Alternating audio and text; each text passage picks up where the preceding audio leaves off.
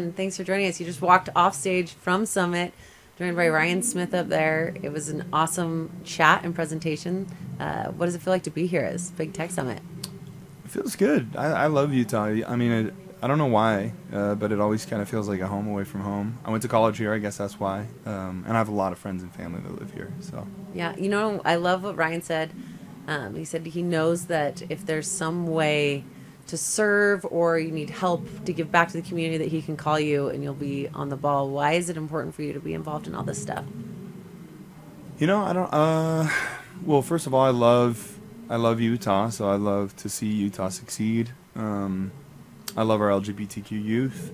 It's a lot of my dear friends and family are LGBTQ, and so those are two causes that are important to me.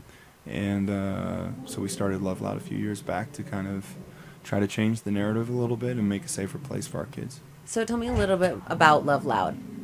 Love Loud is a foundation that is primarily about igniting the conversation about what it means to really love and accept your child.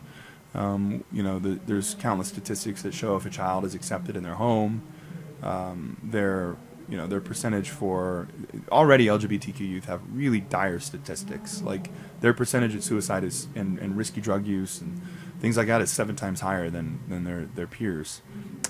So to change the home and start those conversations is what Love Loud's about. And we put on a festival every year where we talk about it and raise money and do some music, and then we donate it to a bunch of charities to do all kinds of things from saving youth through hotlines, suicide hotlines, to Encircle that does therapy in homes, and so all kinds of cool different foundations. Awesome. Are we going to see a festival this year? Yes. When is it? So we're looking at around May. We have a date, but I probably shouldn't say it yet because it's between 2 different dates. But yeah, we wish we could have done it these last years, but just COVID didn't allow for it. So Tech Summit is an interesting space for you to be in. I know that you've got the Love Loud piece, but also obviously the music side of that. How has the progression of tech throughout the years, how have you seen that change the world of music? I mean, for sure it's changed in a huge way because we used to be on hard copies like CDs and media play. Yeah, and now it's all streaming. So everything has gone to a whole different format and medium, and people consume their music different, and they have every single song that ever was created at their hands, whereas before it was like you only had your CDs and So it's a different world, and it's changed the way that people consume, changed the way that you release your music. And it's one of those things where you either complain about it or you change with the times. You kind of gotta change with the times. So is it something that you feel like you want to complain about more? Like, is this a negative thing for the artists and musicians, or is there a twist on it with all the digital stuff that's actually beneficial for you guys? It depends on the artist. Some artists it's affected more than others. I think it's really hurt like small upcoming bands. We happened to get lucky, and our band broke before it really got to where it is now, where it's pretty difficult to break. But that being said, people all around the world can listen to your music now, which is cool. And the independent artist is in a lot of ways is more powerful than they've ever been, and a lot of them are able to do it without labels and things like that. So I would say we're in a transitionary space right now where it's not a great time for artists, not a horrible time for artists. It's somewhere in the middle where everybody's trying to figure out what is it and where do we go from here. So I don't think we've landed. I think we're kind of floating in the air right now as an industry.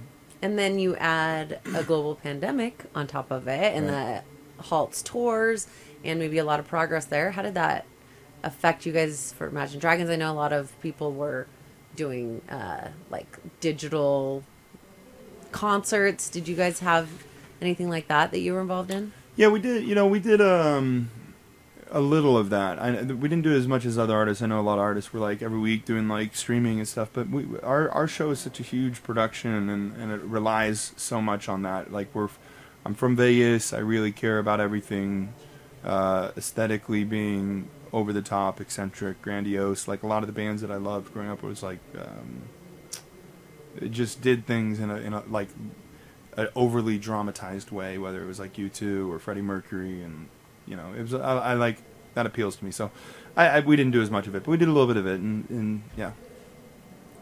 Okay, so why Utah? Why do you have so much love for this place?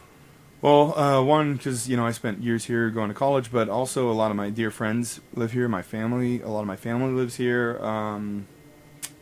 Also, growing up as a Mormon, it's really like a centralized place for Mormonism and the culture of Mormonism.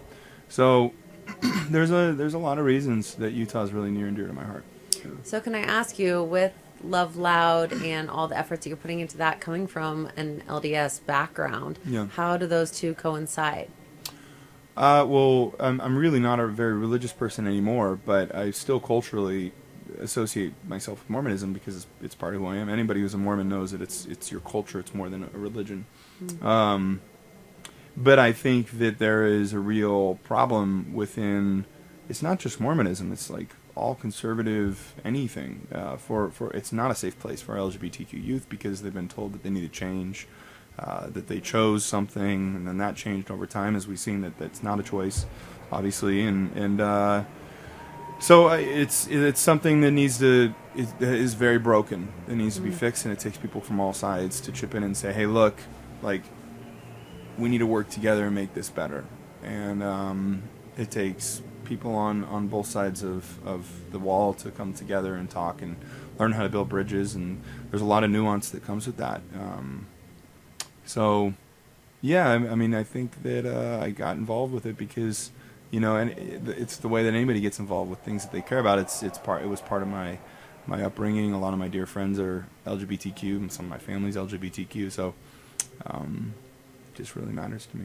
Yeah. Well, it's really cool to use your platform, your voice, to make a change like this, both in the music industry and in the world and in the community, just to love everyone and really take a stand, it sounds like, for those people struggling and looking for someone else to help them have a voice. So awesome what you're doing. Thanks for joining us here at Summit.